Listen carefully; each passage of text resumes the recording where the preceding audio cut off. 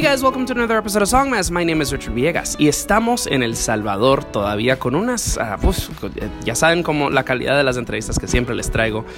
Estamos al momento escuchando una canción de Natalia Cantalejo, una cantautora salvadoreña, y la canción es Ninguna Canción. Así que vamos a terminar y pues justo regresamos con unos invitados muy, pero muy especiales.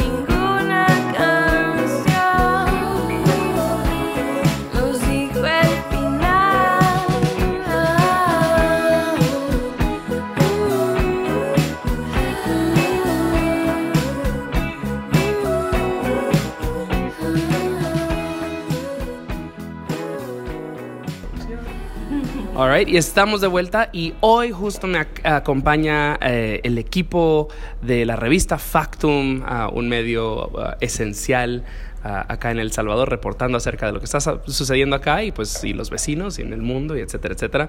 Así que pequeñas introducciones, ¿quiénes son y qué hacen?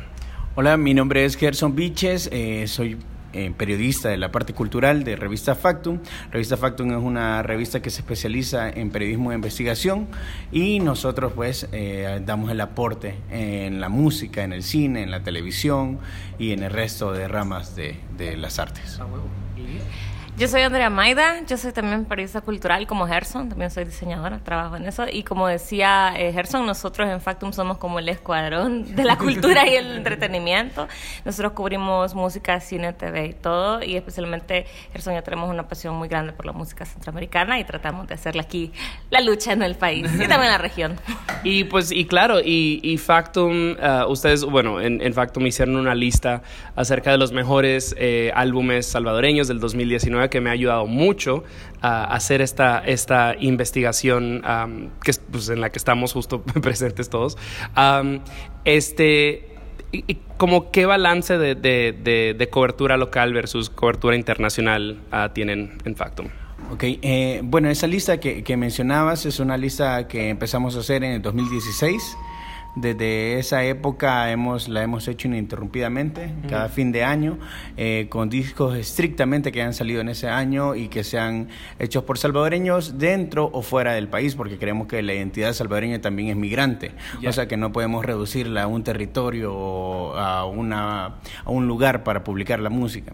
Esa es una de las cosas que hacemos así como fundamentalmente. Y luego, respecto a lo que nos preguntabas de la cantidad de porcentaje que hacemos cobertura, nuestra prioridad siempre ha sido la música local y la música del Triángulo Norte y luego la música centroamericana. O sea, en ese orden es como que nos movemos. O sea, la música local es como lo primero que siempre estamos como pendientes, que es lo que puede ser interesante tanto para adentro como para afuera. Luego también estamos siempre pendientes de nuestros vecinos de Guatemala, de Honduras y por supuesto también de Nicaragua y Costa Rica. Sí, de hecho, el plan de la revista es, como de aquí a 5 años, es en general abordar Centroamérica de una manera más integral. Como te decía, Viches, tal vez porque lo local es lo que tenemos más cerca, en lo que nos movemos más, es en lo que tratamos de hacer énfasis. Pero estamos moviéndonos siempre pendientes de la movida. Pues, y como Centroamérica realmente es una región tan pequeña, no es difícil establecer esos lazos y también estar pendiente. Y creemos que es justo que nuestros compatriotas de región tengan la oportunidad de exponer su música. Pero también le damos como un especial amor a la música salvadoreña, pues hasta aquí somos, ¿no? Claro que sí. Y pues justo cuando escribí así mi primer correo a Gerson, pues les decía, o sea, estoy haciendo una exploración de la escena nacional, y no solamente los músicos son parte de una escena, y tampoco solo el público, o sea, es prensa, es bookers, es gestores culturales, etcétera. Estoy muy curioso acerca de la prensa acá, porque pues lo he hablado con a diferentes artistas y se sienten muy desilusionados con la prensa a veces. No necesariamente ustedes, pero sí, o sea, oí hablar acerca de pues cosas un poco shady con periódicos o con estaciones de radio. Entonces, háblenme un poco acerca del el panorama de la prensa nacional, especialmente hacia la música, lo cultural. Ok. Bueno, quizá lo primero es de que siempre es complicado hablarlo como juez y parte, ¿verdad? De este tema.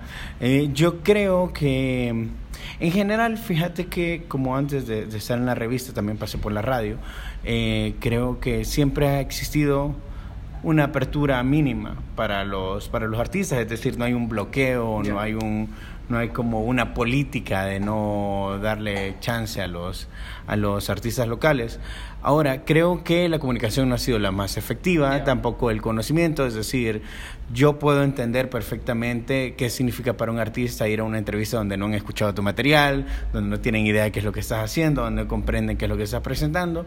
Por ahí empiezan los desencuentros, luego también empieza el desencuentro por el rol que vos tenés que hacer, que creen que vos sos como su relacionista público, que vos estás para la promoción, para el apoyo. Entonces yo creo que ahí hay como una falta como de comunicación. Y justamente este año, perdón por agarrar el espacio para la revista, queremos crear esos espacios para discutir esos temas. O sea, justamente vos vas a estar en uno de las primeras discusiones que vamos a tener sobre esto, porque queremos empezar como a dialogar, porque creemos de que se da mucho ruido, pero poco diálogo, ¿verdad?, entre nosotros.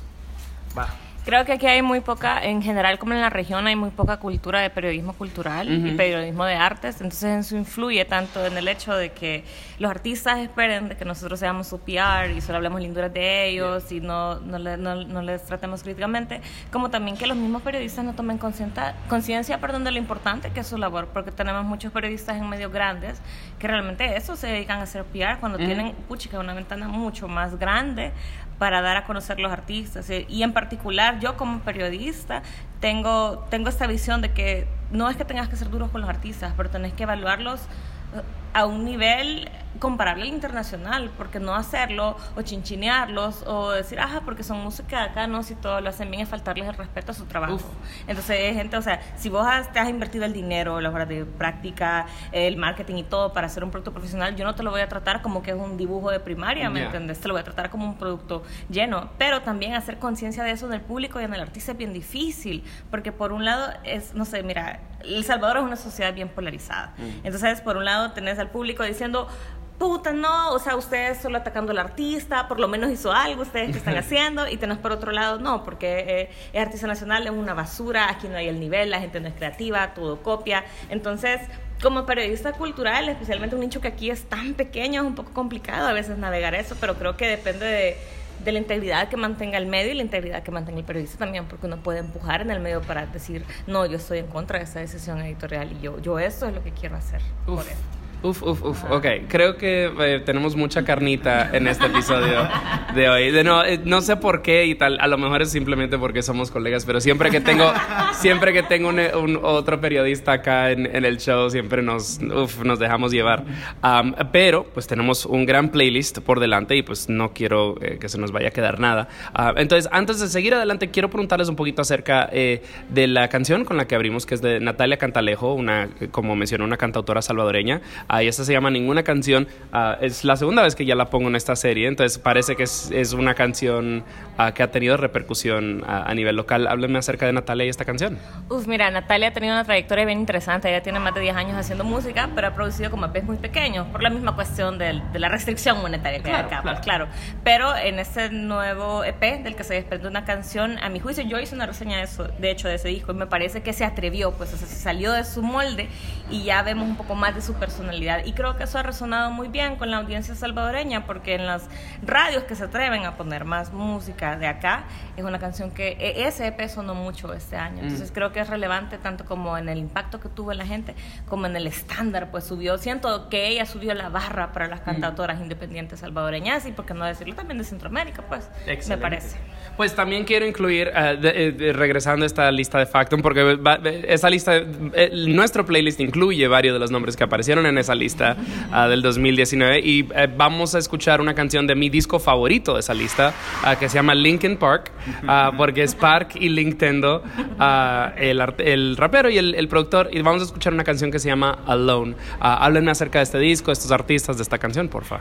Sí, mira, yo creo que tienen una peculiaridad que se extraña a veces en la música, que es como la honestidad, ¿verdad? O sea, lo sentís como que a huevos lo que quieren decir, es lo que quieren cantar, están hablándonos de cosas que les pasan cotidianamente.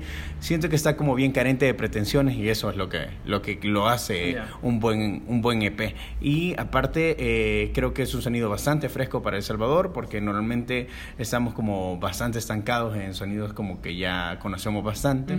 Entonces, que ellos dos, con pocos recursos, con una producción casera, logren este producto, yo creo que es bastante bueno. Sí, no, y de nuevo, sí, lo vamos a hablar off mic. Anyway, soy muy fan. De nuevo, esto es Park y Nintendo. La canción es Alone, y ya volvemos con más pues periodismo musical, En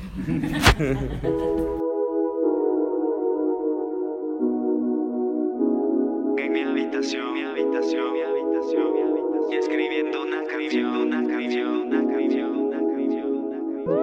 Estoy aquí en mi habitación. Estoy aquí en mi habitación. Estoy alone en mi habitación, pensando en ti, escribiendo una canción. Extraños a estar despegados en el phone. Desde que te fuiste no pares de dolor. Estoy aquí en mi habitación, pensando en ti, buscando una razón. Deseando besarte, dime qué nos pasó. Respiro por la herida que no tiene sanación. Desde que te fuiste ya no soy el mismo. Sentí que mi vida se fue a un abismo. Ahora debo retomar mi camino, ese que no me imaginé estando contigo. Dime qué nos pasó, qué nos pasó, qué nos pasó, qué nos pasó. Sin ti me siento tan alone. Sin ti me siento solo. Sin ti no sé qué sucedió. Solo paso en depresión. Desde aquella traición, todo esto se perdió. Todo esto se perdió. Y mis chats no contestó. Todo esto se perdió. Rest in peace a tú y yo. Me di cuenta que tú no usas palabras y no sientes que lo amerito. Sé que soy bien pendejo. Dijiste no te dejo, pero bueno me dejó. Dijo que porque ya no, y sin excusas al menos. Me duele el corazón, porque ya me tiene bloqueado en su phone. Me duele el corazón, porque mis llamadas no las contestó. Estoy alone en mi habitación, pensando en ti, escribiendo una canción. Extraño es estar despegados en el phone. Desde que te fuiste no pares de dolor. Estoy aquí en mi habitación, pensando en ti, buscando una razón. Deseando besarte, dime qué nos pasó. Respiro por la herida que no tiene sanación. No quedé sin nada porque ya lo di todo por esto. A veces me siento molesto, me hago muchas preguntas, con frecuencia no contesto, pero en el fondo sé bien que soy muy superior al resto. Los que no aceptan que mi cara representa una gran parte del hip hop que sale de América Central son los que apuestan por sus carreras muertas, pero esta mierda premia solo aquellos que lo sienten. Será la tinta que me dé letras distintas para hacer que me distinga como soné cuando pinta. Será la quinta, quizás hasta la sexta finta que llevo en este partido y sin amarrarme las cintas. No tengo pelos en la lengua y es por eso que soy de su desagrado cuando digo lo que pienso. No tengo celos del colega que progreso, pues hoy de su lado y tarde o temprano estará del nuestro. Soy un enviado de los pasados raperos que no era la fama lo que apuntaban el lapicero. Es más que obvio que también quiero dinero, pero eso no me va a hacer olvidar que vengo de un guero bueno. Hasta donde recuerdo nunca he dicho nada que haga que alguno de ustedes tenga una mala pasada. Si yo fumo marihuana, tengo la carne tatuada, es porque me mantengo solo y sé que es el hambre aguantada. No soy atento, nunca fui gran estudiante, jamás pensé que iba a ser alguien para algo importante. Si mis ancestros esto construyeron antes por debajo de la tierra, ¿cómo no voy a ser hombre? Sinceramente, si es que habláramos de rap y nos tocara comparar a mis letras con otros tracks, sea Boom Bap y más recientemente Track, más que yo puede decir que es el mejor y sea verdad. Perdónenme, pero es que ya estoy fatigado de los que por su carita se les ha facilitado, los que nunca hicieron nada y tiran veneno frustrados, y los que quieren correr sin ver lo que yo he caminado. Conozco varios que empezaron en mis toques y hoy en día se hacen como que no quieren que los toquen. No me vienen ni me va lo que hagan de su ser mediocre, pero ya me están cansando, así que ya no me provoquen. Si usted no brilla, eso no es por culpa mía, es la culpa toda suya por desperdiciar el día. Recuerde mi amigo, la ley primordial, para triunfar hay que venderla, no gastar la mercancía. Ponen pretextos para no escribir un texto y luego se ponen molestos y le echan la culpa al resto. Se expresan mal de los que levantamos gestos, pero ¿quién querría oír su mierda siéndoles honesto? Contra mis abilities ya no te queda quality, estar del lado oscuro de la piel cambió este aquí. Desde aquel momento en que grabamos la de Gravity, anuncio lo que te hice hoy, un finishing fatality. Volando demasiado alto cada vez más, con la música que estoy haciendo no voy a parar. Volando demasiado alto cada vez más, con la música que estoy haciendo no voy a parar.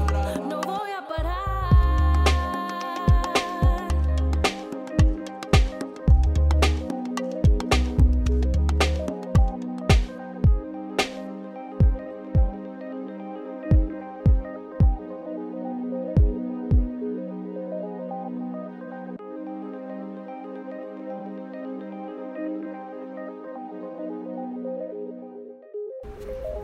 Alright, y estamos de vuelta. Y la segunda canción que escuchamos es de Saki, se llama Volando. Ahora, Andrea, tú estabas así como que tenemos que poner algo de Saki. Esta canción está wow. Háblame acerca de este track. Uf, yo sé que eso tal vez sí lo escuché algo contra otro rapero, pero acá me va a dar duro. Pero yo creo que Saki hoy por hoy es el representante más brillante del hip hop en El Salvador y uno de los más grandes de Centroamérica. Yo siento que la región ya se le quedó pequeña. De hecho, yo también hice una reseña sobre este último álbum de Saki, de Hellboy, y cómo ha desarrollado Saki su personaje ha sido bien interesante, porque fue de este niño introvertido que rumiaba y pensaba en las cosas que le rodeaban, hacer este personaje que sí tiene su fama y sabe su poderío, pero está en conflicto también con él. Y creo que también a nivel de producción Saki elige muy buenos colaboradores. Eso es algo que creo que es un poco difícil de hallar en el entorno urbano de acá, gente que sepa curar sus colaboradores, y Saki yo creo que nunca se equivoca. O sea, tal vez cosas más, cosas menos, pero creo que Hellboy es como la culminación de ese viaje. Por eso insistía, pongamos Saki. Claro. Lo respeto mucho y también soy como muy fan. Muy fan con los cuernitos.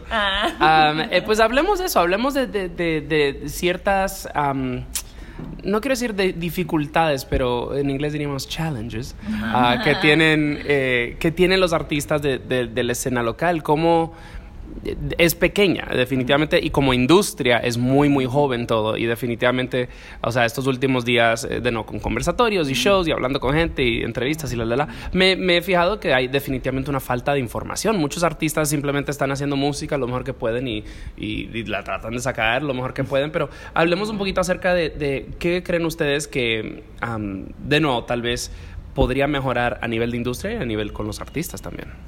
Fíjate que yo creo que hay como os lo decías, hay un poco de desinformación a veces en qué hacer con lo que haces. O sea, es decir, no es tanto como...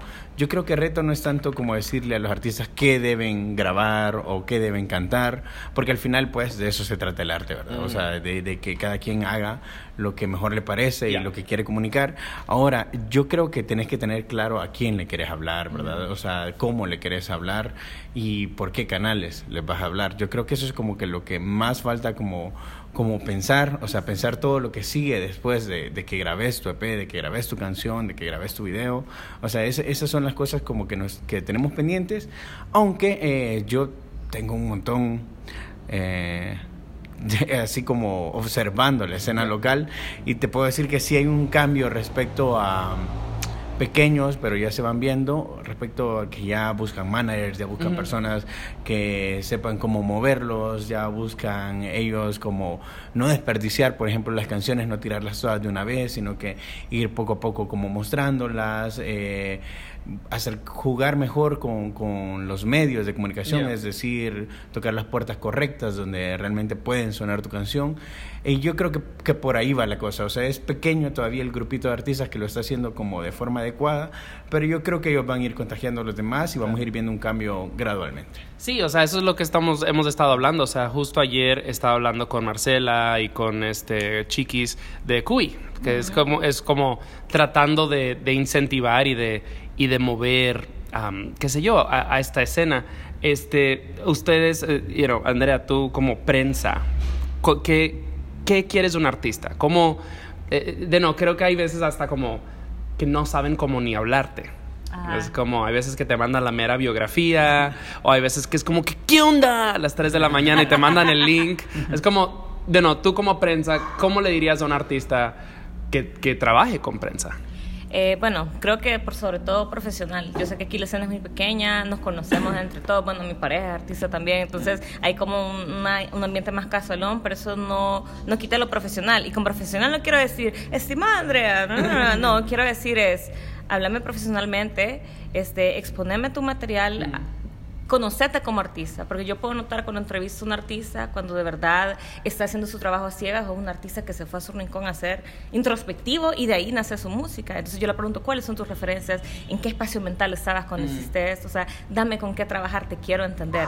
Y también profesional, pues en el sentido de aceptar también el resultado de esa exposición a la prensa, porque en la vida creo que no le vas a gustar a nadie, ni todos tus esfuerzos van a ser perfectos, pero el crítico, el periodista, creo que si es una persona que trabaja éticamente, no busca destruirte porque sí o alabarte porque sí, sino que es una manera de decirte, hey, buena onda, dale, seguí así, yo te estoy esperando aquí en la meta y yo estoy aquí para decirte lo que estás haciendo bien y lo que a mi juicio no. Entonces creo que aquí el artista salvadoreño a veces es como muy sensible a la crítica. Sure. Creo que los salvadoreños somos muy sensibles a la crítica. O sea, nosotros estamos acostumbrados a ser súper cachimbones o de mierda cuando sabes lo que estás hablando, y eso se transmite al ámbito musical, pero es como ser profesional. O sea, si sos profesional, yo te prometo ser profesional. Y como en cuanto a tu música, yo sí valoro mucho la honestidad, ¿sí? Es decir, en el sentido de, yo le comentaba a uno de mis editores hace mucho que como el problema de la música salvadoreña es que todos, si te fijas, están tratando de definir qué es ser salvadoreño desde su género. Yeah. Entonces hay gente que de verdad hace esa introspección y gente que simplemente copia y pega.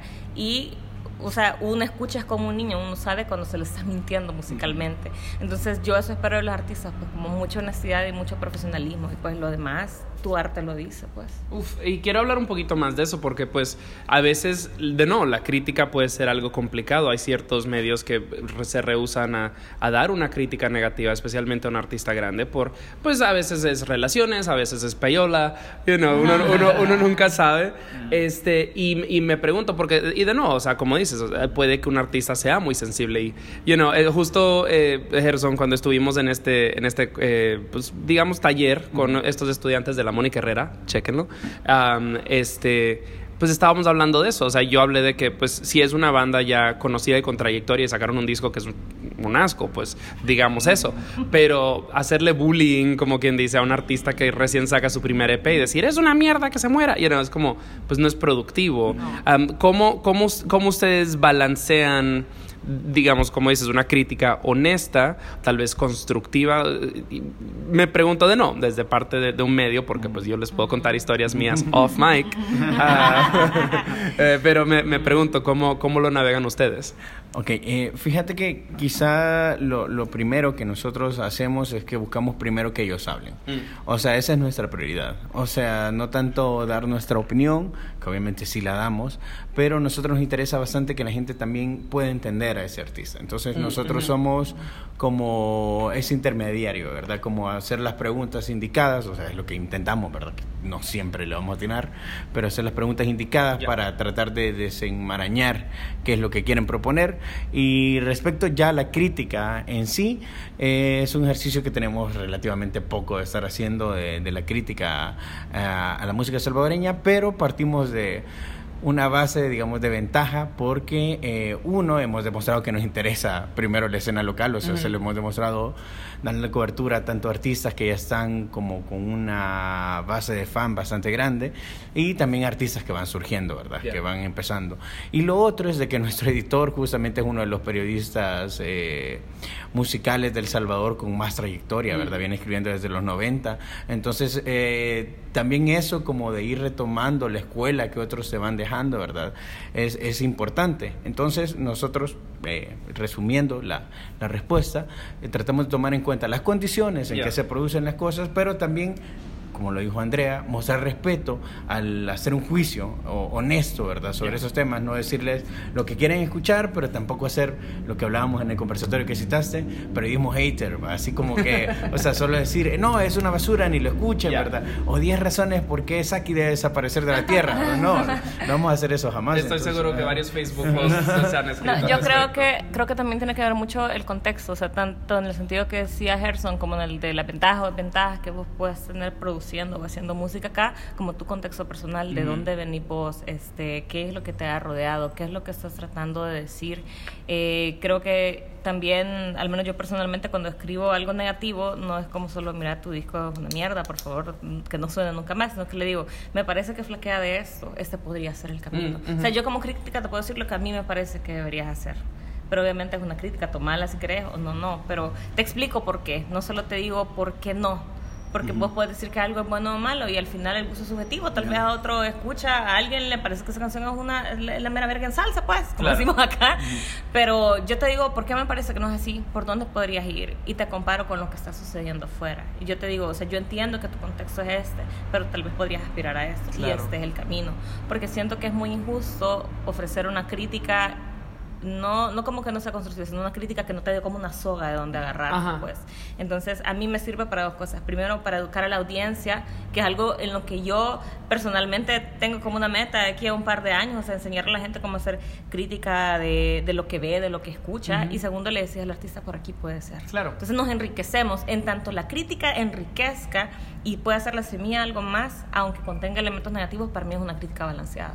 Y eso es desde el inicio de la historia, ¿verdad? Básicamente el arte, o sea, hasta Tolstoy dependía básicamente de quienes escribían críticas sobre lo que él estaba publicando. Y quizás solo quisiera integrar algo a lo que ya dijo Andrea, que lo suscribo totalmente, es que tenés que pertenecer a sobre lo que estás escribiendo. No me refiero a una militancia, no me refiero a soy de la escena, nada de eso, sino que ir a los shows, meterte en las fiestas, o sea, ir a las presentaciones de los discos, entender qué es lo que está sucediendo, quién es la gente que sigue. O sea, no es lo mismo el público de Voltaire al público de Gabriela Triste, no es lo mismo la gente que sigue a Saki, a la gente que sigue a Natalia Cantalejo. Entonces, entender por qué a la gente le interesa ese artista, qué es lo que les está proponiendo, con quiénes se quiere comunicar. O sea, no ser simplemente que te den el disco y vos escucharlo como quien escucha, no sé, un disco nuevo de Madonna, ¿verdad? O sea, creo que viene como también un poco la imparcialidad que tenemos que mantener. O sea, tenemos nuestros sesgos, tenemos nuestras escenas que preferimos, pero también tenemos que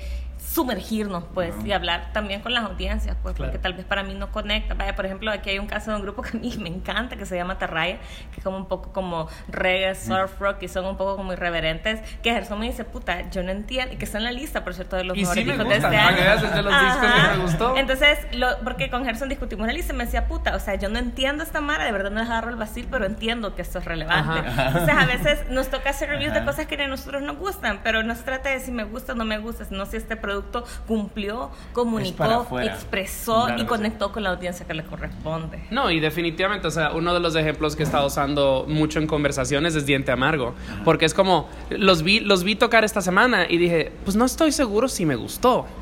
Pero wow, qué show.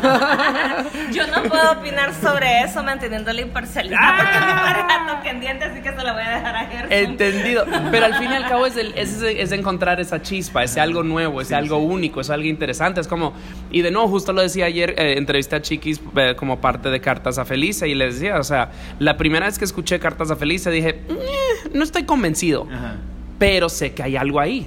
Y tal vez no es este primer disco, pero tal vez es el segundo. O sea, han estado en mi radar desde el comienzo. Entonces, y creo, y regresando a lo que decías, Gerson, acerca de la escena, ser partícipe. O sea, es algo que le trato de decir a todo el mundo. Tenemos un chiste interno acá en el podcast de que, ¿qué tal la escena? ¿Qué escena? Y es como, ajá, pero puede ser la banda de tu primo y 2 bandas más, pero esa es una escena. Poco a poquito la vas creciendo, pero tú tienes que participar. No es generación espontánea. Tienes que participar, desde el lado de medios, desde el lado de fan, desde el lado de, desde artista. Es como, hay mucho que tenemos que hacer. Es que las escenas son tus casas. Como periodista, las escenas son tus casas. Yeah. O sea, tal vez la audiencia se puede dar el lujo de decir, o uno desde el ámbito personal decir, esta es mi casa, pero uno es como familia, pues andás en las casas de tus primos y todo, y los conocés y entendés. Entonces no te puede dar el lujo de decir, esa mierda no merece cobertura. Claro que merece cobertura. Tal vez a vos no te gusta, pero merece cobertura. Pues, sí. Por ejemplo, para mí la escena metal, puya, está llena de tantas cosas que yo éticamente no estoy de acuerdo. Hay como mucho agro, mucho machismo y todo, pero esta es una de las escenas más cohesivas y organizadas del Salvador. Correcto. Esa gente, el artista que quieren, ese artista trae, y hay como una sensación de comunidad y se ha cubierto extensivamente eso. Entonces, a mí no me puede parecer, tal vez yo no me sentiría segura en lo que sí, pero es una escena relevante acá, y esa es como la distinción que tenés que hacer. Pues también no me caen bien como familia, como primos, pero están haciendo algo, ¿me entendés? Y tenemos que, esos son los matices que creo que como periodista en general tenés que saber transmitir.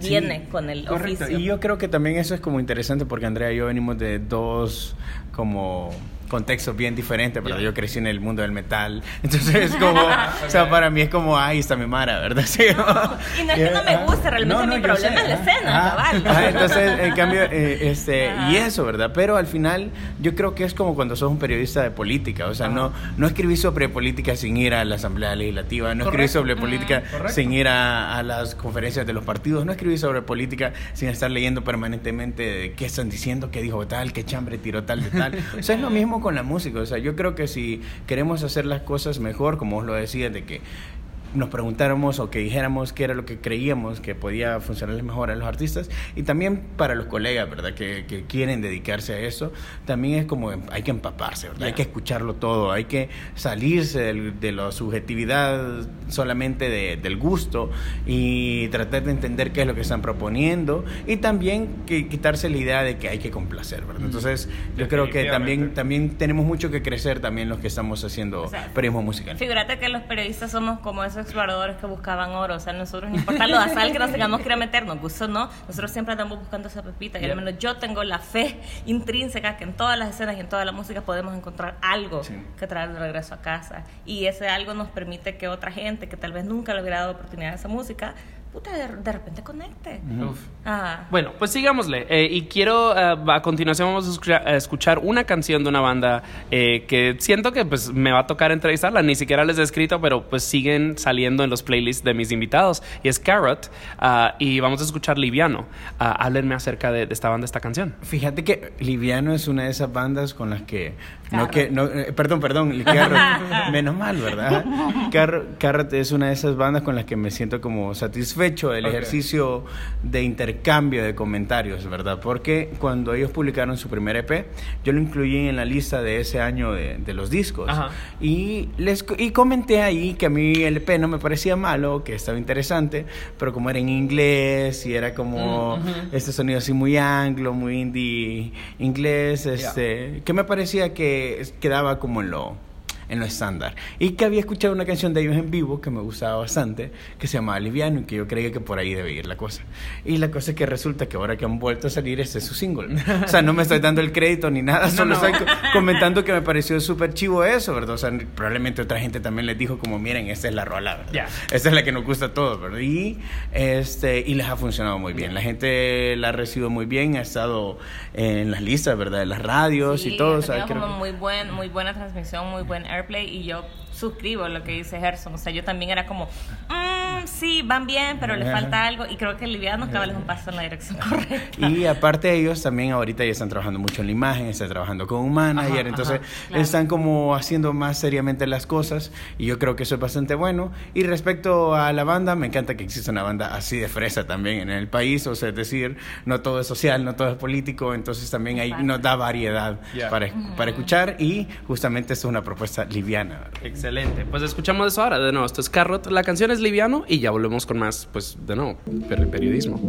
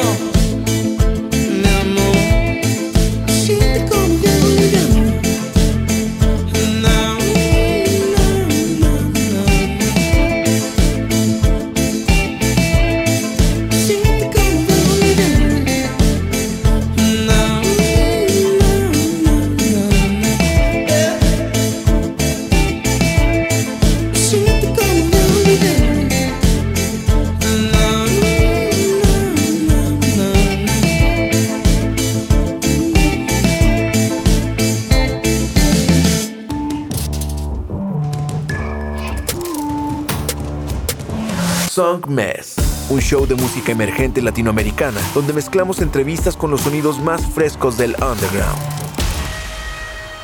Su anfitrión, Richard Villegas, es un periodista musical contribuyendo a publicaciones como Remezcla, Rolling Stone y Bandcamp.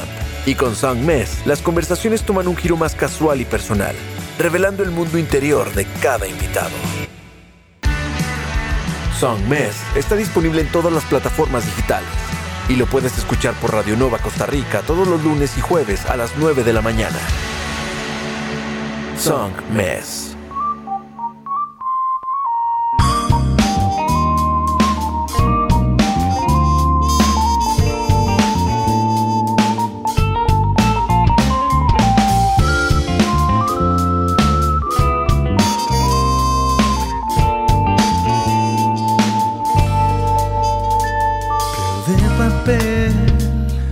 Ojos de miel, cabello de seda. Tus labios y los míos pueden rimar en un verso, escribir una poesía. Tu cuerpo me seduce de hace tiempo, el mío ya no aguanta por tenerlo. Tengo adicción a tu atracción.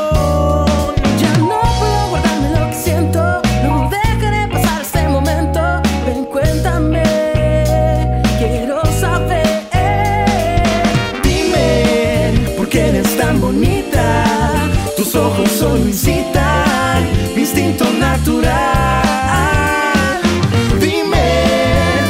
con ellos miras de forma peligrosa, con ganas de tentar.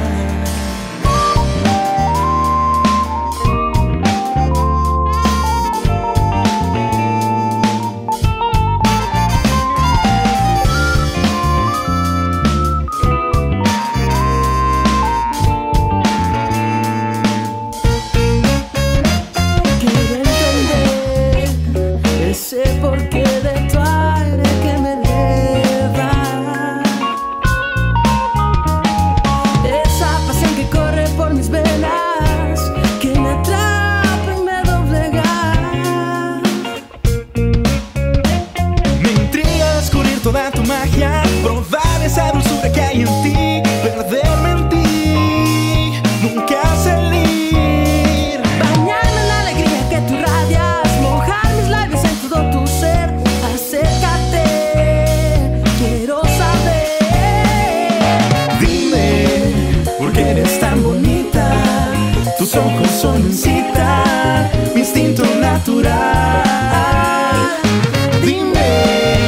Que con ellos miras de forma peligrosa, con ganas de tentar.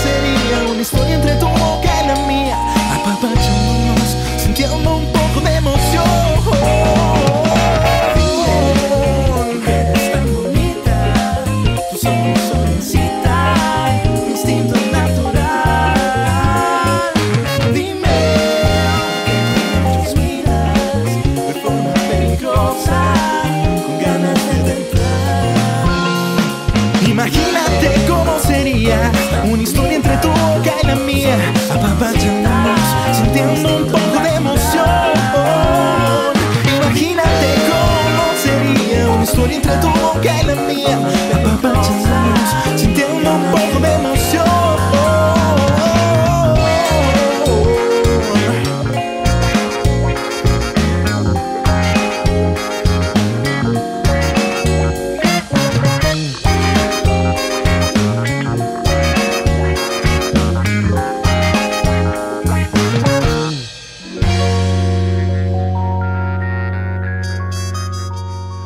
Y la segunda canción que escuchamos ahí es de Camelo, se llama Instinto Natural. Esta la recomendaste tú, Andrea. Háblame acerca de Camelo. Camelo, mira, Camelo, otra de mis reseñados. Yo solo a mis reseñados propongo, son mis babies, no mentiras. Pues fíjate que Camelo, este es su primer disco y me pareció como un debut bastante sólido. Es decir, ahorita siento que tienen como un poco de temas repetitivos y cosas, yo lo mencionaba en la reseña, pero a mí me parece que Instinto Natural es la combinación perfecta de todas las bondades que tiene la banda. Primero, es una letra de amor, pero no es una letra como muy melosa. Tenés las capacidades de los dos vocalistas al tope, a cada uno haciendo lo que mejor hace, los contrapuntos de esa canción, todo a mí me encanta, es la canción más en la que exploran más, la canción en la que se atreven más en el disco. Entonces es como lo que yo quisiera escuchar más de ellos, y de hecho esa canción a mí personalmente me gustó un montón y la tengo en repeat toda la vida. Entonces por eso me parece importante, porque esto habla mucho del potencial que tenemos acá, pues en estos géneros que vos dirías son más pop, pero hay como mucha riqueza. Todos los integrantes de Camelo son músicos recios, pues. Entonces para aquí siento yo que debería ir la cosa. Sí, hablando de críticas, o sea, yo tengo una crítica con Camelo, son demasiado clean. Son súper safe. Y es como, me gustaría porque no dudo de la habilidad musical de la banda, pero es como no sé, lo siento que es música para gente que usa corbatines. Es como... No, sí, claro. No, y precisamente eso era una de las cosas que yo mencionaba en la reseña. Entonces les decía, ustedes saben qué es lo que saben hacer, pero se están quedando ahí. Ya. Dennos más y más en sus letras, más en su interpretación. Ensúciense, si tienen que hacerlo, revuélquense, sabroso. Pues definitivamente es una buena banda y saben lo que están haciendo. Me gustaría ver más experimentación, más riesgo. Claro. Hablemos, hemos dado mucha cátedra. Quiero hablar un poquito acerca de ustedes. ¿Cómo van llegando al mundo del periodismo? Bueno, yo estudié en la Universidad de El Salvador, estudié periodismo. Y fíjate que irónicamente cuando yo empecé a estudiar periodismo, lo hice porque leía el que ahora es mi editor. Entonces yo era muy fan como desde adolescente de todo lo que él escribía. Era como nuestra guía musical, ¿verdad? En la colonia donde yo crecí. Pero ya luego cuando uno se mete y ves como, pero este periodismo que es como ya el más hard y toda esa cosa, entonces ya te van cambiando como las prioridades y eso. También hice un poco de comunicación institucional y hice radio, hice otras cosas, pero siempre tenía como la inquietud de lo cultural, ¿verdad? Y finalmente cuando inició la revista, justamente Horus me escribió para decirme, mira, ¿no te gustaría escribir? Y que no sé qué, que no sé cuándo. Y ya lo empecé a hacer, pero de forma freelance, y ya el año pasado me tiré del todo, ¿verdad? A dedicarme a eso, y pues creo que ha estado bien. Pues mire, yo no estudié periodismo, o sea, yo realmente vengo de multimedia, vengo de diseño gráfico, eso es como lo que he hecho, pero como también me gustaba escribir y se me da. Entonces a mí realmente la oportunidad de estar en Factum me llegó así a mi regazo, porque una amiga me dijo, hey, Horus Villacorta, que es nuestro editor, anda buscando a alguien que escriba de Game of Thrones, y yo... huevo. O sea, sí, por hablar paja, y es chivo, o sea, con solo que me publiquen, yo es como, yay, va, se acabó. Entonces lo publiqué y hice una cosa muy irreverente, y yo decía, o sea, tal vez esto es demasiado no serio para este medio, porque yo ya lo leía y los admiraba y decía, puta, tal vez es muy irreverente, porque me ponía a hablar de las nalgas de Jon Snow y cosas, porque yo soy así, pues, y yo no veo otra manera de escribir que no sea como a mí me gusta hacerlo.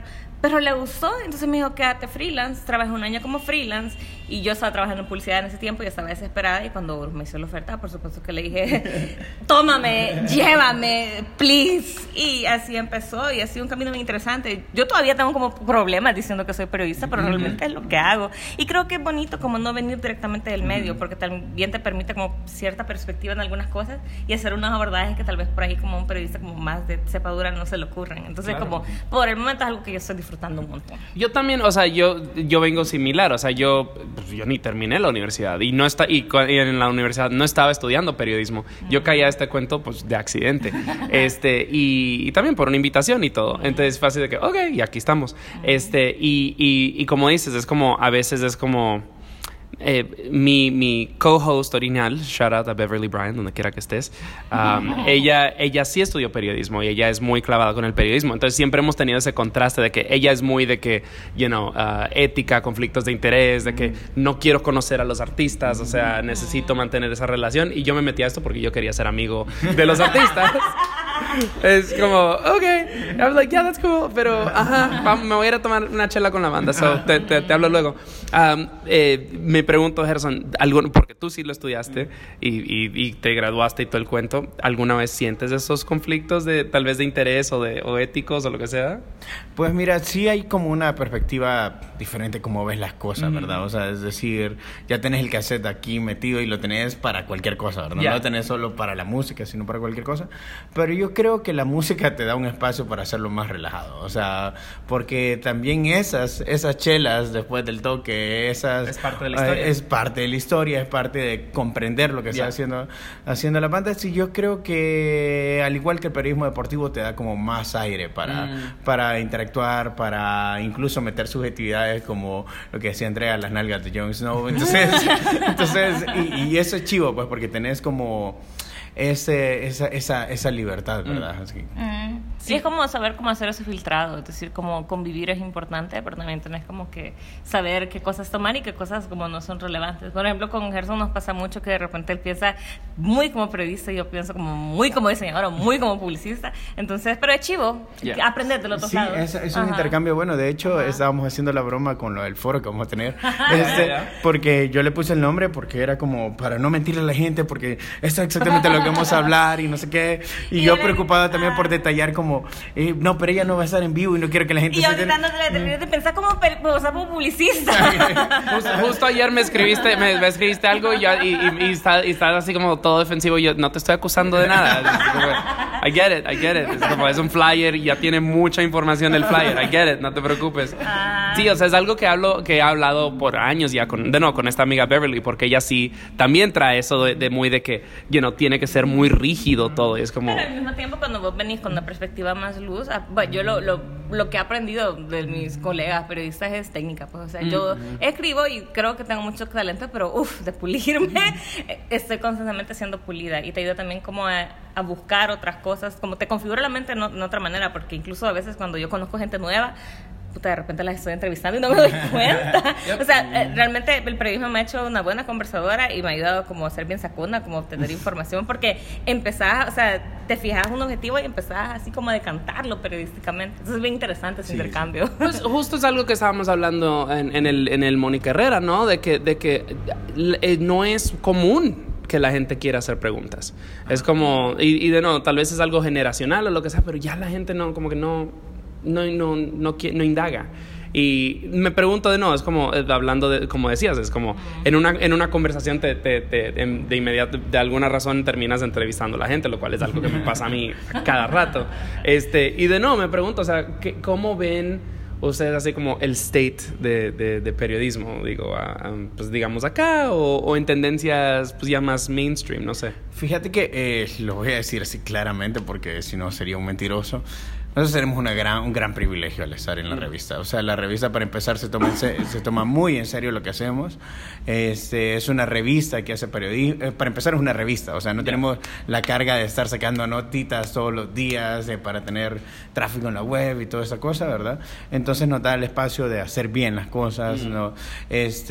Nunca me han rebotado ningún tema que he propuesto. O sea, es como siempre están abiertos a que le digamos ideas como, mira, quiero hacer un video de 5 razones por qué los zapatos de Saki no se veían bien en el show. Entonces, ok, buenísimo, dale. A lo mucho te dicen, pero dale como este ángulo, o no hables de estos zapatos. Pero es como, y es periodismo independiente. Entonces, digamos, nosotros no somos un gran medio que dependemos de lo que digan por el momento, pues, y creo que aunque tuviéramos anunciantes no lo haríamos. O sea, nuestros editores, el director, bueno, también es Horus, César, que es nuestro jefe de redacción, son personas con un criterio editorial muy íntegro. Entonces es como, preferimos perder de un lado, pero no perder nuestra integridad. Entonces, nuestra integridad como personas, como profesionales, se respeta un montón, que es algo que tal vez nuestros colegas en medios más grandes no tienen y repercuta mucho en el estado del periodismo cultural acá.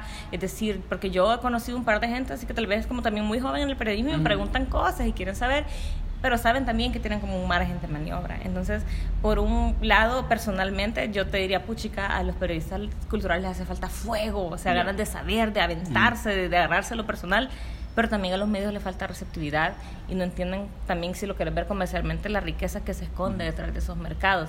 Y esa es una transición que les está costando hacer mucho, porque aquí se están quedando al espectáculo, al chambre, en lugar de abordar estas iniciativas que en medios como el nuestro se volvieron nuestra fortaleza, porque al menos en El Salvador creo que nosotros, y no queremos así como vanagloriarnos, llevamos la vanguardia en eso, pero no es porque seamos así vergones, es porque nos atrevimos y seguimos atreviéndonos. Tuvimos la suerte de encontrar el espacio. No, pues. Yo me refiero como medio en general, el medio se atreve, pues.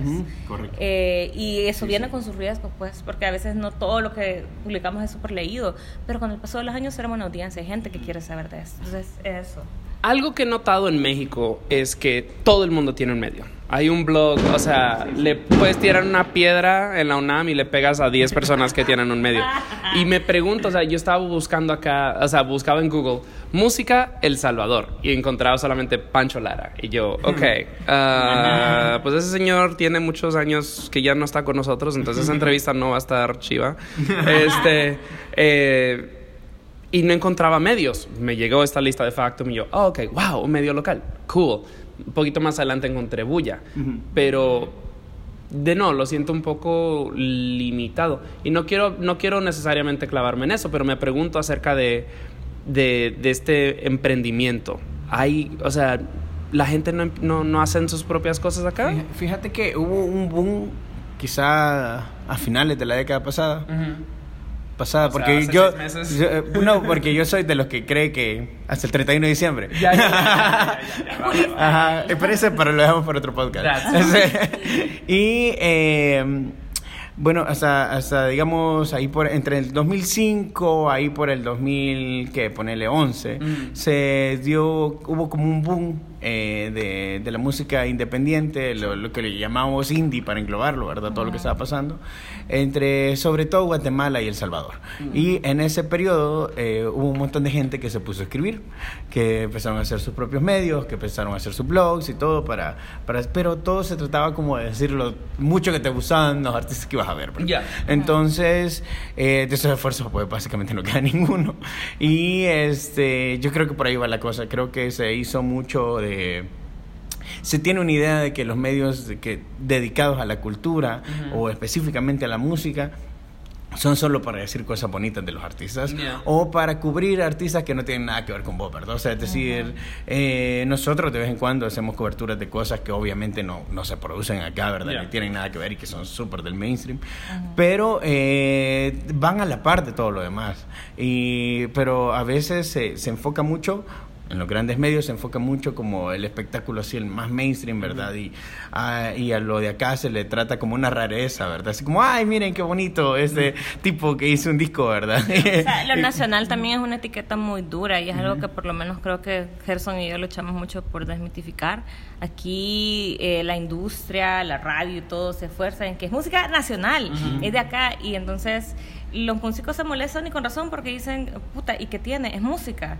De acá, sucede que de acá, pero es música también. Entonces, eso la gente, primero ya de por sí le genera como una falta de interés, porque hay esa vista de que lo nacional es menos. Luego, segundo, creo que también estos esfuerzos no son autosostenibles por la misma precariedad de la calidad de vida acá en El Salvador. Mucha de esa gente que tiene emprendimientos y blogs y cosas, o sea, no es su primer trabajo. Nadie les paga por hacer eso. Entonces, lo dejan en el momento que lo quieren dejar. Y no es porque no sea gente que no tenga ánimo de aprender o de escribir.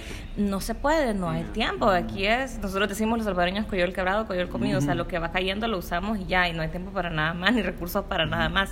Y lo otro creo que también viene como las oleadas naturales de los movimientos. Por ejemplo, ahorita yo creo que estamos viviendo una segunda ola del indie salvadoreño, que la primera creció con esto, con el Indie Collective, y mermó también cuando el Indie Collective tal vez se desintegró. Pero ahorita tenemos también una oleada interesante de artistas, creo que Fran mencionaba, de hecho Fran Maravilla lo hablaba, que ya están topando aquí, porque no hay una integración de la escena ni acá ni mucho menos centroamericana. Entonces creo que como el contexto, así como afecta a los artistas, afecta también a la gente que habla de música.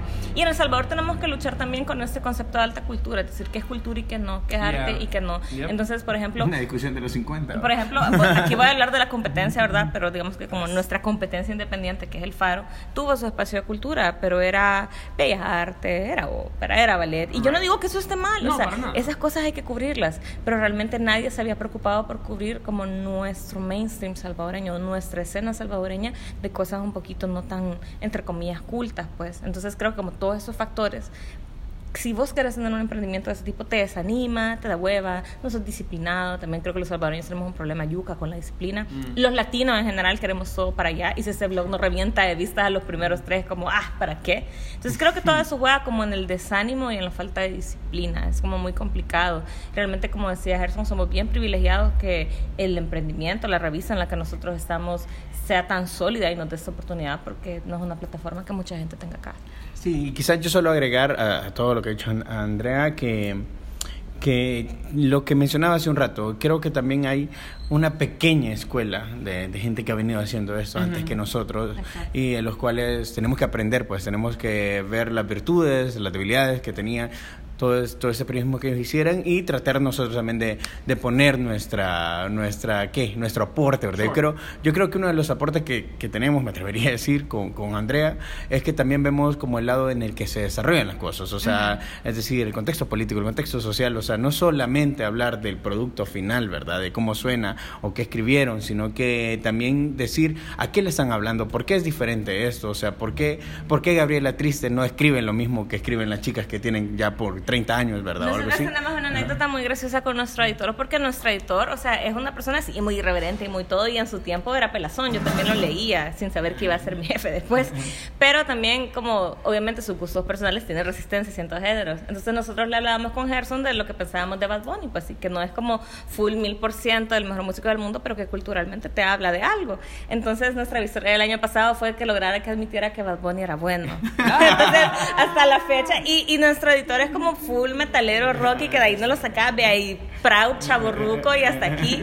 Pero no, con Gerson, después, o sea, después de muchos meses lograron que dijera, no, puta, sí, de huevo, Bad Bunny es bueno. Entonces, incluso como la generación anterior de gente que escribe de cultura y la generación nueva, eso es una, como decía Gerson, es un aprendizaje constante. Las luchas editoriales son comunes, pues. O sea, vos lo sabrás, pues. O sea, tenés tu editor y te estás peleando y él está peleando con vos, pero de esa pelea surgen las cosas nuevas. Y también es por eso que, antes de que empezáramos estábamos hablando de la juventud y dónde están.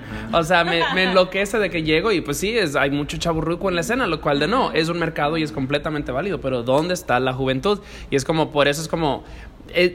no es lo mismo que alguien, digamos, de nuestra edad escriba acerca de Gabriela Triste que algún cuarentón, cincuentón en el periódico. Ajá. O sea, va a ser contextos distintos, o sea, tal vez no va a entender el humor o la irreverencia del artista. Y que también, ¿sabes cuál es el problema? Aquí los medios salvadoreños se han tardado mucho en migrar a las nuevas lógicas de información y de comunicación. Entonces, por ejemplo, yo te puedo decir que de 5 años para acá es que los grandes medios del Salvador han entendido que necesitan estar presentes de otra manera en redes sociales. De hecho, uno de los periódicos de acá, la prensa gráfica, creo que hasta como hace 2 años empezó a poner historias de Instagram, cosas así, ¿me entendés? E incluso, y también dentro de la revista, aunque somos un medio digital, también nosotros hemos luchado con esas transformaciones. Entonces, ¿qué pasa? Vos puedes tener una riqueza de contenido, pero si no te estás conectando con la gente más joven y no le estás dando a la gente motivos en un país tan peligroso, tan complicado, tan caro, porque aquí la vida es cara comparada a lo que ganamos para salir e ir a un concierto, entonces no estás haciendo nada. Entonces, los medios acá tienen ese reto de entender cómo conectar con las audiencias jóvenes, y eso pasa por lo que decía Gerson, de qué tal, y lo que decías vos, que tal vez como la gente que legacy, que viene haciendo esto desde antes, le cuesta, porque aquí dicen, no, es que esto es muy informal, no, es que ¿por qué hacer una reseña de Bad Bunny? ¿O por qué hablar de trap? ¿O por qué hablar de este género? ¿O por qué hablar de esta escena? Y es que, sí, puta huevo, es que no te tiene que gustar, pero eso es lo que está pasando. Y esta es la gente que tenemos que hablar. Incluso para diferenciar el contenido de tu marca entre la gente como tu público legacy y tu público joven, eso ahora es mandatorio, pues. Claro. Pero digamos que como a los medios salvadoreños les cuesta, porque aquí somos muy... O sea, la sociedad salvadoreña en general es muy conservadora, claro, es muy tradicional, muy rígida, y eso se traduce hasta los ámbitos que vos pensarías más libres. Entonces, ese creo que es el problema. O sea, los medios están luchando por conectar con las audiencias más jóvenes. Por eso es que la gente joven casi no te llega, o te llega solo la misma marita. Pero estamos en la lucha, pues. Y no es, o sea, es algo, para mí siempre es en la lógica, no es ideología o política o lo que sea, activismo.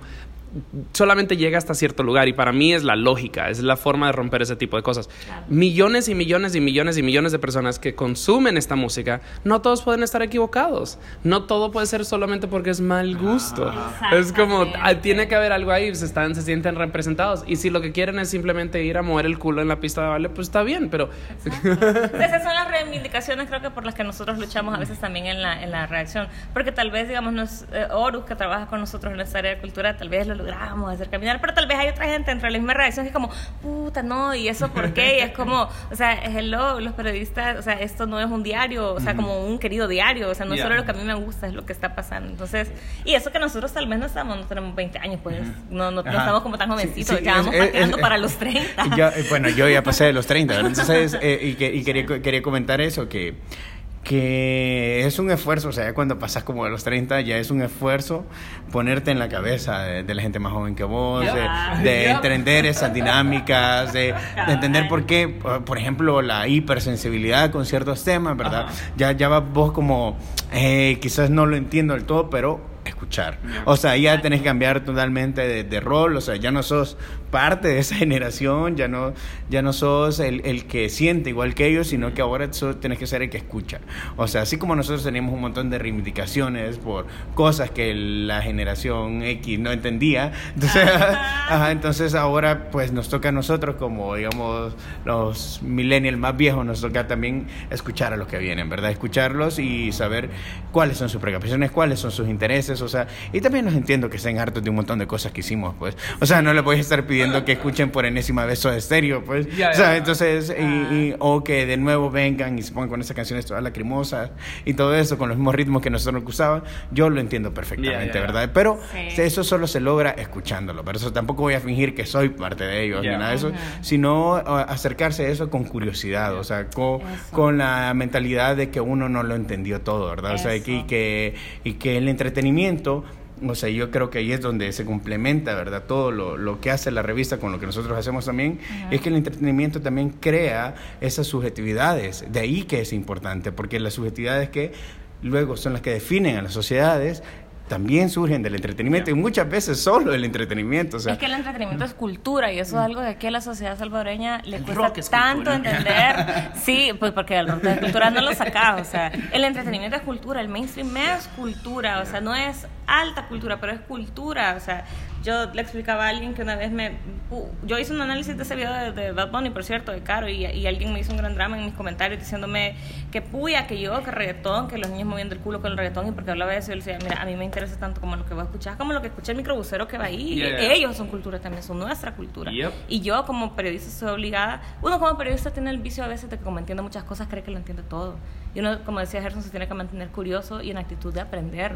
O sea, yo también con las generaciones, Y no escribir para con los los niños colegas, que ¿no? vienen ahorita ya para la universidad, yo tal vez ya no conecto tanto, pues, y eso que soy una persona, o sea, no he llegado todavía a los 30, ya casi, pero tenés que tener esa capacidad de escuchar y de aprender. En esa medida te vas a mantener no solo joven de corazón, sino que también joven de criterio. Y eso es algo que justo he estado hablando con la gente. Es como que no solo apoyar una escena o lo que sea, no solo significa ir a ver una banda, que tenga proyección internacional y estética y que no sé qué. O sea, es el cumbiero. Es el, es el señor que está acá en el parque tocando la guitarra con un sombrero enfrente. Es como, esa es una escena local. Eso es literal reinvertir en tu economía local. Entonces, No, y es lo que, y para decir nosotros, el compromiso del periodista es decir la verdad y decir lo que está pasando, eso también está pasando.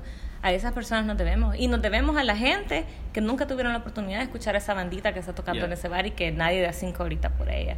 Y también para nuestros compatriotas salvadoreños, el darles ese lugar, el darles como esa reivindicación, a ellos les sirve para proyectarse afuera. Cuando un artista va a pedir una visa de artista para estar en Estados Unidos, lo primero que le preguntan, ¿y vos quién puta sos? ¿En dónde has salido? ¿Qué aún te patrocina? Entonces a veces los artistas nos comentan eso, gracias por darnos esa cobertura, porque el hecho que ustedes hablen de nosotros y nos pongan en boca de esa gente, a nosotros nos permite proyectarnos afuera. Entonces nos debemos a eso, pues, y ahí es donde tiene que estar nuestro corazón. correcto. nuestra prioridad. Y solo agregar que no hay que escribir para los colegas, ¿verdad? O sea, es decir, o sea, al final nunca vas a terminar de quedar bien, ¿va? Si uno siempre cree que las cosas se pueden hacer mejor, y pues le estamos escribiendo para el resto de la gente. Mira, y yo tengo una frase así como muy vulgar de decir que a veces el periodismo es una pelea de vergas, pues, o sea, todos se sacan la verga en la mesa de ver quién lo tiene más grande, y es como, es que usaste este adjetivo, es que tu estructura no sé qué. Odio y eso es genial, supongo que técnicamente, pero a la hora de los al lector le vale verga qué adjetivo usas. No entendí lo que leí. Ajá, Y si lo no lo odio. entendió, o sea, tal vez tu colega te va a decir, puta, maestra de la pluma. Pero el lector te va a decir, esta mierda es demasiado larga o demasiado técnica, no conecta conmigo, next, y después estás ahí, ¿por qué nadie me lee? Precisamente por eso. Bueno, nos fuimos ultra largos en esta sección, así que hagamos una transición musical. No voy a dar demasiada intro, la vamos a hablar en la próxima sección. A continuación vamos a escuchar una canción de Rebecca Lane, se llama Alma Mestiza, y de nuevo ya volvemos con más clavadas, Dios mío.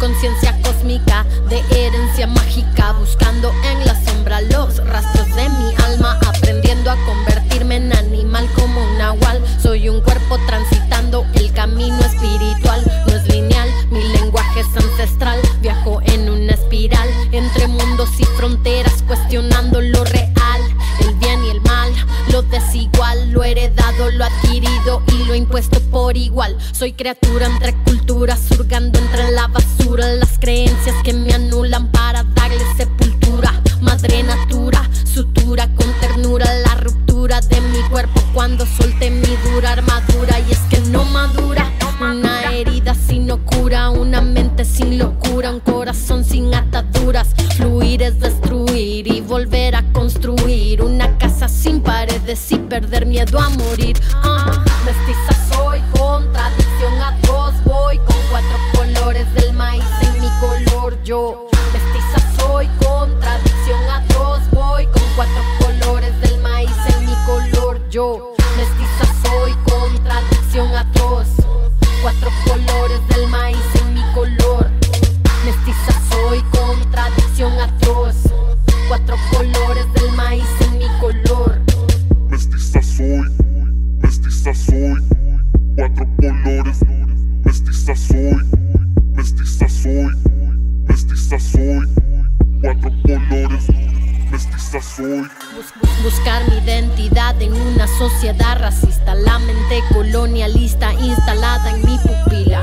El reflejo en el espejo me devuelve lo que creo. Si no moldeo mi alma, yo lo harán los modelos eurocéntricos, falocéntricos, que convierten mi experiencia en un objeto exótico, pintando las culturas como algo folclórico, restándole lo subjetivo a los modelos teóricos. Quisieron que callara la herencia de mi sangre, quisieron que olvidara la violencia a mi madre, pero no pudieron quitarnos el fuego interno, el eterno conocimiento, las señales en los sueños.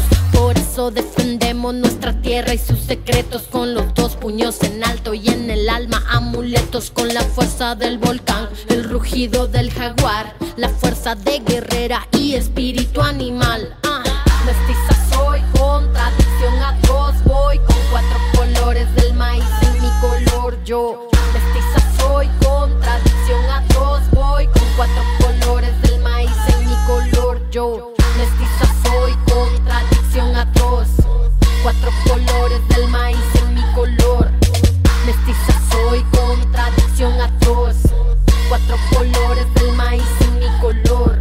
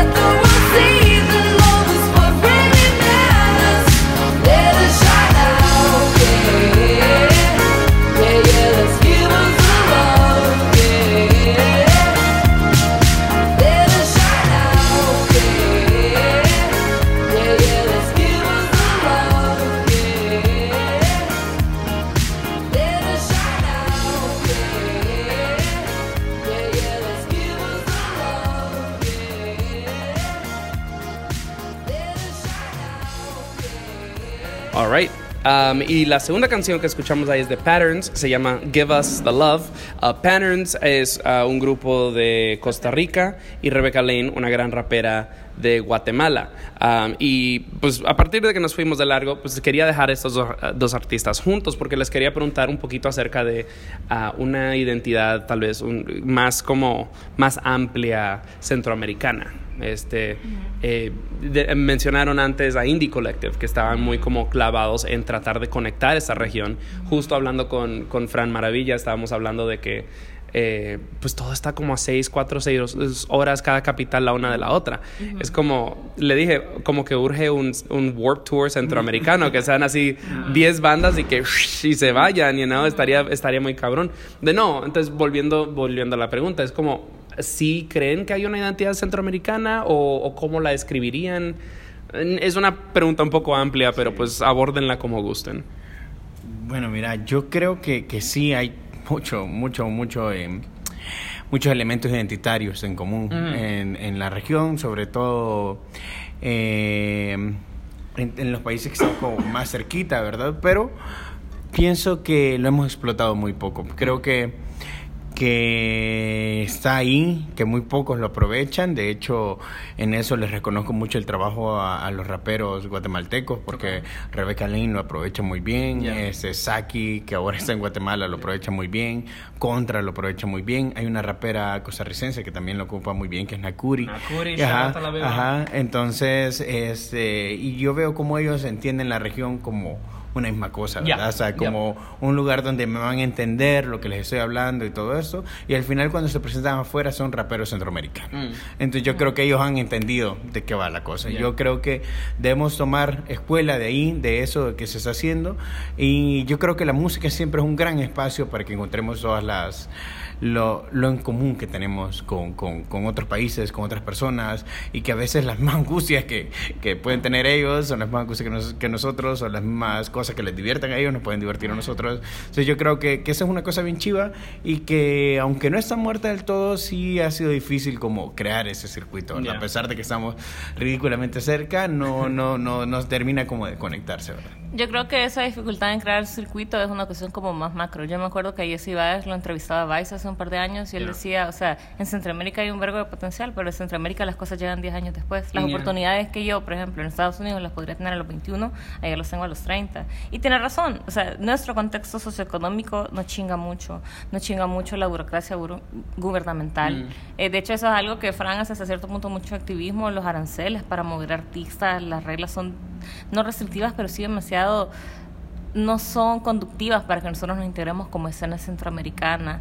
El mismo contexto sociopolítico a nosotros nos impide como gente en el medio de la música, incluso hasta la movilidad de los periodistas para ver otras bandas nos chinga mucho, y eso es como importante considerar a la hora de por qué, porque a veces uno dice, son las rencillas de país a país, es que no hay voluntad, hay que la gente huevona. No es eso, o sea, realmente hay impedimentos burocráticos, gubernamentales y económicos, porque viajar entre región centroamericana es un poco caro. Y eso es justo algo que hablaba con Fran, ¿no? Me dijo, o sea, hace como 2-3 años era como, esto ya iba encaminado, y de que se estaban armando así una red de apoyo entre países y ciudades, y de que podían, intercambios, era de que nosotros mandamos una banda y ustedes mandan una, y era como, creo que me dijo en un año logró hacer como 7 entre, si no me equivoco, fue El Salvador y Honduras, y Costa Rica fue así como que yo quiero, y poco a poquito se fue haciendo, y después la región como que cogió fuego. Es como, o sea, Nicaragua con la inestabilidad, este gobierno de derecha, bueno, que perdió, pero este candidato de derecha que polarizó mucho la población costarricense. Acá la cosa, pues he estado acá menos de una semana y sí se siente tensa la política, de lo poquito que sé, sí se siente que está intenso. Entonces es como, es como más retos, Sin apoyo gubernamental, y eso es algo que siempre he sostenido, por más que las escenas tengan sus peros o sus pelitos, sin apoyo gubernamental esto no avanza. Las industrias audiovisuales, creativas que han crecido en otras regiones de Latinoamérica ha sido porque el gobierno ha invertido tiempo, dinero, recursos y apoyo infraestructural, institucional en sus músicos. Eso es formación, espacios, difusión, movilidad. Y aquí, desgraciadamente, Centroamérica, creo que tal vez Guatemala y Costa Rica son los que tienen iniciativas tal vez más. Costa Rica creo que es la que tiene más contundentes. Definitivamente. Por ejemplo, aquí en El Salvador, la cultura es un pensamiento secundario y la música, puta, ni se diga. Aquí realmente yo admiro a los artistas, muchos pedos personales y cosas pueden tener, pero aquí el artista de subsistencia. El Ministerio de Cultura, ¿qué hace acá? O sea, como dices, en Costa Rica sí sé de diferentes cosas que hacen. En México el Ministerio de Cultura es fuertísimo, o sea, siempre hay eventos gratis, o sea, el año pasado había Pixies gratis en el Zócalo, y porque era un evento del gobierno de la Ciudad de México, y así de que, pues ok, I mean shit. Pero el Ministerio de Cultura generalmente en qué invierten esos fondos, su atención, su energía. Para la escena indie, casi nada. Mira, pero ¿en qué? Digamos, hay un poco de como las bellas artes, por llamarlo, o sea, odio este término, ¿verdad? Pero hay ni siquiera una prioridad, ¿verdad? Hay como un rubro ahí del presupuesto que tiene que ir a lo que tiene que ir para eso. O sea, no estoy diciendo que los músicos académicos acá tengan el paraíso, nada de eso, pero al menos hay algo que se distribuya un poquito de ellos, ¿verdad? Y un poco por ahí, pero en realidad, y no es algo exclusivo de este gobierno, ¿verdad? Sí se tiene un abandono bastante grande de los artistas, no solo en la música, sino también en el cine, en el teatro. Y yo creo que es porque siempre lo estamos viendo como una cosa, ¿cómo decirte? Como distracción. O sea, lo estamos viendo como... no están viendo todas las oportunidades que están perdiendo, no están viendo todo lo que se podría construir desde ahí, no están viendo las industrias culturales y todo eso. Y yo creo que por ahí va el error, porque se sigue entendiendo la música como un gasto, ¿verdad? Por ejemplo, se sigue entendiendo el arte como un gasto, como una cosa que, bueno, ni modo, o sea, como que fuera un lujito, ¿verdad? Sí, pero de hecho, nosotros Ministerio de Cultura tuvimos hasta el año pasado. Eso empezó después de la guerra en los 90 como una comisión para la cultura. Luego, cuando entró el primer gobierno del Frente, el gobierno de izquierda, fue una secretaría. Desde el año pasado nosotros tenemos un Ministerio de Cultura como tal. Yo recuerdo la publicación de una revista, creo que fue El Faro, que decía que la mayoría del salario de cultura se va para salarios. La mayoría del presupuesto, de cultura se va para salarios. Y entonces, proyectos qué, capacitación artistas qué, espacios qué, difusión, y también nosotros este año tuvimos un debate muy fuerte en la Asamblea Legislativa sobre si se le debía dar al artista salvadoreño cierto porcentaje de espacio radial para ser difundido, y la empresa privada lo peleó como no tenés idea. Sí, eso vi, porque lo perdieron. Eso les significa a ellos con más control sobre la payola, pagar más regalías, un relajo total. Entonces, y la gente también no todos tienen una opinión tan positiva, pero es por lo que dice Gerson, aquí la música, el arte, eso es un gasto, eso es para después, lo que importa es subsistir, trabajar, que no te maten, y también tiene lógica en el contexto tan convulso del país. Y eso me trae como a la identidad bastante centroamericana. Yo sé que va a sonar súper romantizado, pero yo sí creo que estamos muy unidos como en la lucha y el dolor. O sea, somos regiones que por nuestra posición geográfica, políticamente, hemos sufrido mucho, y sin embargo somos naciones muy persistentes. No voy a decir la rebusca, porque yo no me niego a romantizar la pobreza y la escasez, pero sí somos gente que luchamos mucho. Y nuestras identidades musicales hablan mucho de esa lucha. El hip hop creo que es donde más se refleja, pero también el pop. O sea, estar escribiendo mierda felices en un lugar donde no tenés ni para hartarte menos. O sea, para mí es una lucha. Creo que nuestra identidad es esa, es como la lucha sobre el dolor.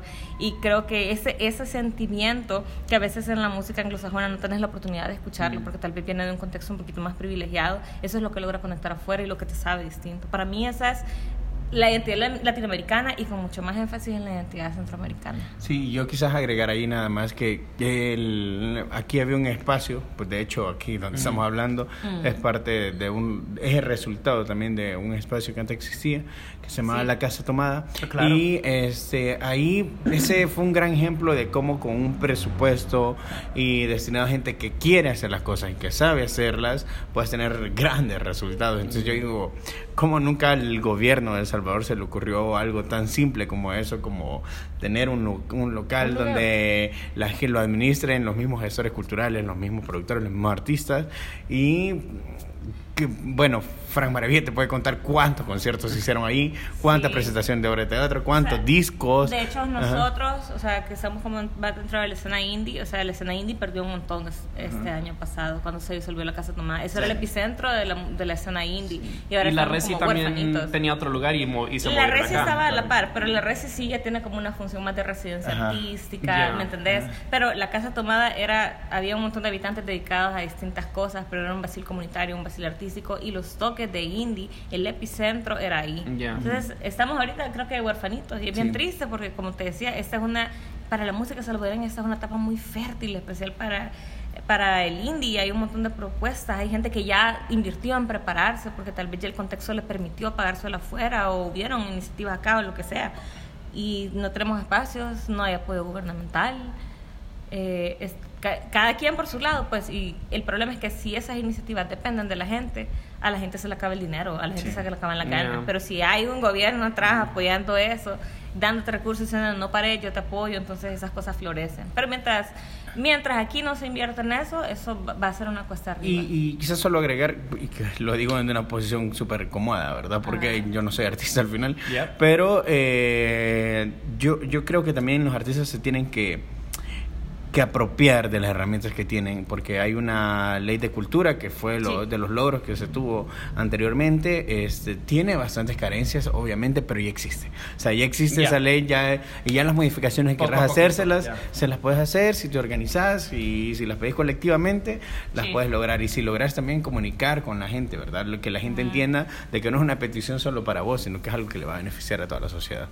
Poco a poco, esto me hace pensar en una frase de la cual me he apropiado, de Emiliano Zapata, pero digo, el arte vive, la lucha sigue, ¿no? Es como que hay que seguir dándole, o sea, no se desalienten, queridos escuchas, artistas, periodistas, colegas que estén escuchando, no se desalienten, hay mucho que hacer. Estamos llegando ya al final de esta entrevista. Quiero preguntar, para los escuchas que quieran seguir el contenido de Factum, ¿dónde lo pueden hacer? Bueno, en redes sociales nos pueden encontrar en todos lados como Revista Factum, y en la web, pues, o sea, solo googlean Revista Factum y es lo primero que les aparece. Revistafactum.com. También a nosotros personalmente nos pueden encontrar en la sección de cultura. También en nuestras cuentas personales, a Gerson Biches como Geviche, ¿verdad? Y a mí como Maida André. Ahí también nosotros publicamos constantemente en lo que andamos nosotros, o sea, como si le quieran dar Y bobadas, porque yo sinceramente a veces publico solo pendejadas. Es parte del show. Es parte del show, pero también como tener una miradita más cercana, también nos pueden seguir ahí. Claro. Sí, correcto, y nada más que agradecerte también por el espacio, y qué chivo tener esta plática. No, claro, y todavía no terminamos porque pues obviamente, y estaré linkeando a todas las notas del show, porque les quería preguntar redes después, pero pues se me adelantaron, pero Hustles, sé que, por ejemplo, Gerson, sé que tienes un podcast, por favor, vende tu chicle. Ok, bueno, como lo explicaba Andrea, aquí es como un hito, ¿verdad? Es como poner cosas, grabarlas y que sean populares. Entonces, yo decidí dedicarle un espacio a eso. O sea, el podcast se llama Redescubrimiento porque voy y encuentro esas canciones que significaron bastante o que son bichos raros de la música salvadoreña, y te cuento la historia detrás de esa canción. Entonces, por ejemplo, la primera canción que agarré es una que se llama Ciudad de Piedra, de 1983, que es de una banda de punk de El Salvador, en plena guerra civil. Entonces, como haces punk en plena guerra civil en El Salvador, pues eso es lo que cuento en el primer podcast, ¿no? Luego tomé una canción que es de la época hippie, ¿verdad? Que se llama El Planeta de los Cerdos. Cómo escribir contra los militares durante una dictadura civil, durante una dictadura militar, y quedas vivo y todavía te la pasan en la radio, pues eso es lo que cuento ahí. Y el último que hice es sobre una canción rara dentro de la música tropical que se llama Tilinte, porque lo hizo uno de los grandes íconos de la cumbia de El Salvador, que se llama José Lora, pero él le agarró esa canción de Mayor Town, y agarró como la idea de esa canción e hizo un synth pop tropical extraño que para muchos de nosotros era nuestra infancia, porque era algo que teníamos de juego todos, porque el tilinte es un juego muy, muy común en El Salvador entre los niños, y pues el de hoy, de este mes, Va a ser sobre una canción de metal que se llama Yes Patrón. Okay. Es una canción que rompe como la tranquilidad que teníamos posterior a los acuerdos de paz, donde todos nos queremos, todos estamos de acuerdo. Entonces, un par de años después viene esta banda y dice, no, todos estamos de acuerdo. No, hay algunos que todavía estamos molestos y queremos contarles por qué, ¿verdad? Entonces, no, y yo quiero hacer énfasis en el podcast de Gerson, porque sí, especialmente si hay latinos escuchándonos que viven en la diáspora o salvadoreños en la diáspora, segunda, tercera generación, que tal vez se sienten desconectados y quieren saber más, el redescubrimiento del podcast de Gerson es una oportunidad muy, muy valiosa para conocer a los referentes de la música históricos acá, o sea, como para sentirte más salvadoreño, más centroamericano, o sea, no se puede, imperdible. Andrea, ¿tú tienes algún hustle externo que quieras promover? Pues ahorita no, pues nada más que yo hago trabajo ahí, diseño, de hecho hago ilustraciones editoriales para la revista y también para redes y todo, pero ahorita no, le voy a hacer aquí barra al hustle del compañero. Ya está ahí pensando uno que me parece una gran idea, así que espero que pronto te lo tire. Claro. Bueno, y pues ya mencionaron redes, igual las estaré linkeando en las notas del show. Yo voy a aprovechar para recordarles que esto es Songmes y yo soy Richard Villegas y pues nos pueden escuchar en sus plataformas digitales favoritas, eso es Spotify, Apple Podcasts, Google Play, Stitcher y SoundCloud. Si no, búsquenos en Google y pues a lo mejor salimos pirata en otra cosa, pero también así, hello, right? O sea, he salido así en redes, así en radios así bien extrañas, dije pues no. También nos pueden escuchar justo en Radio Nova en Costa Rica, es una radio digital, así que búsquenlo.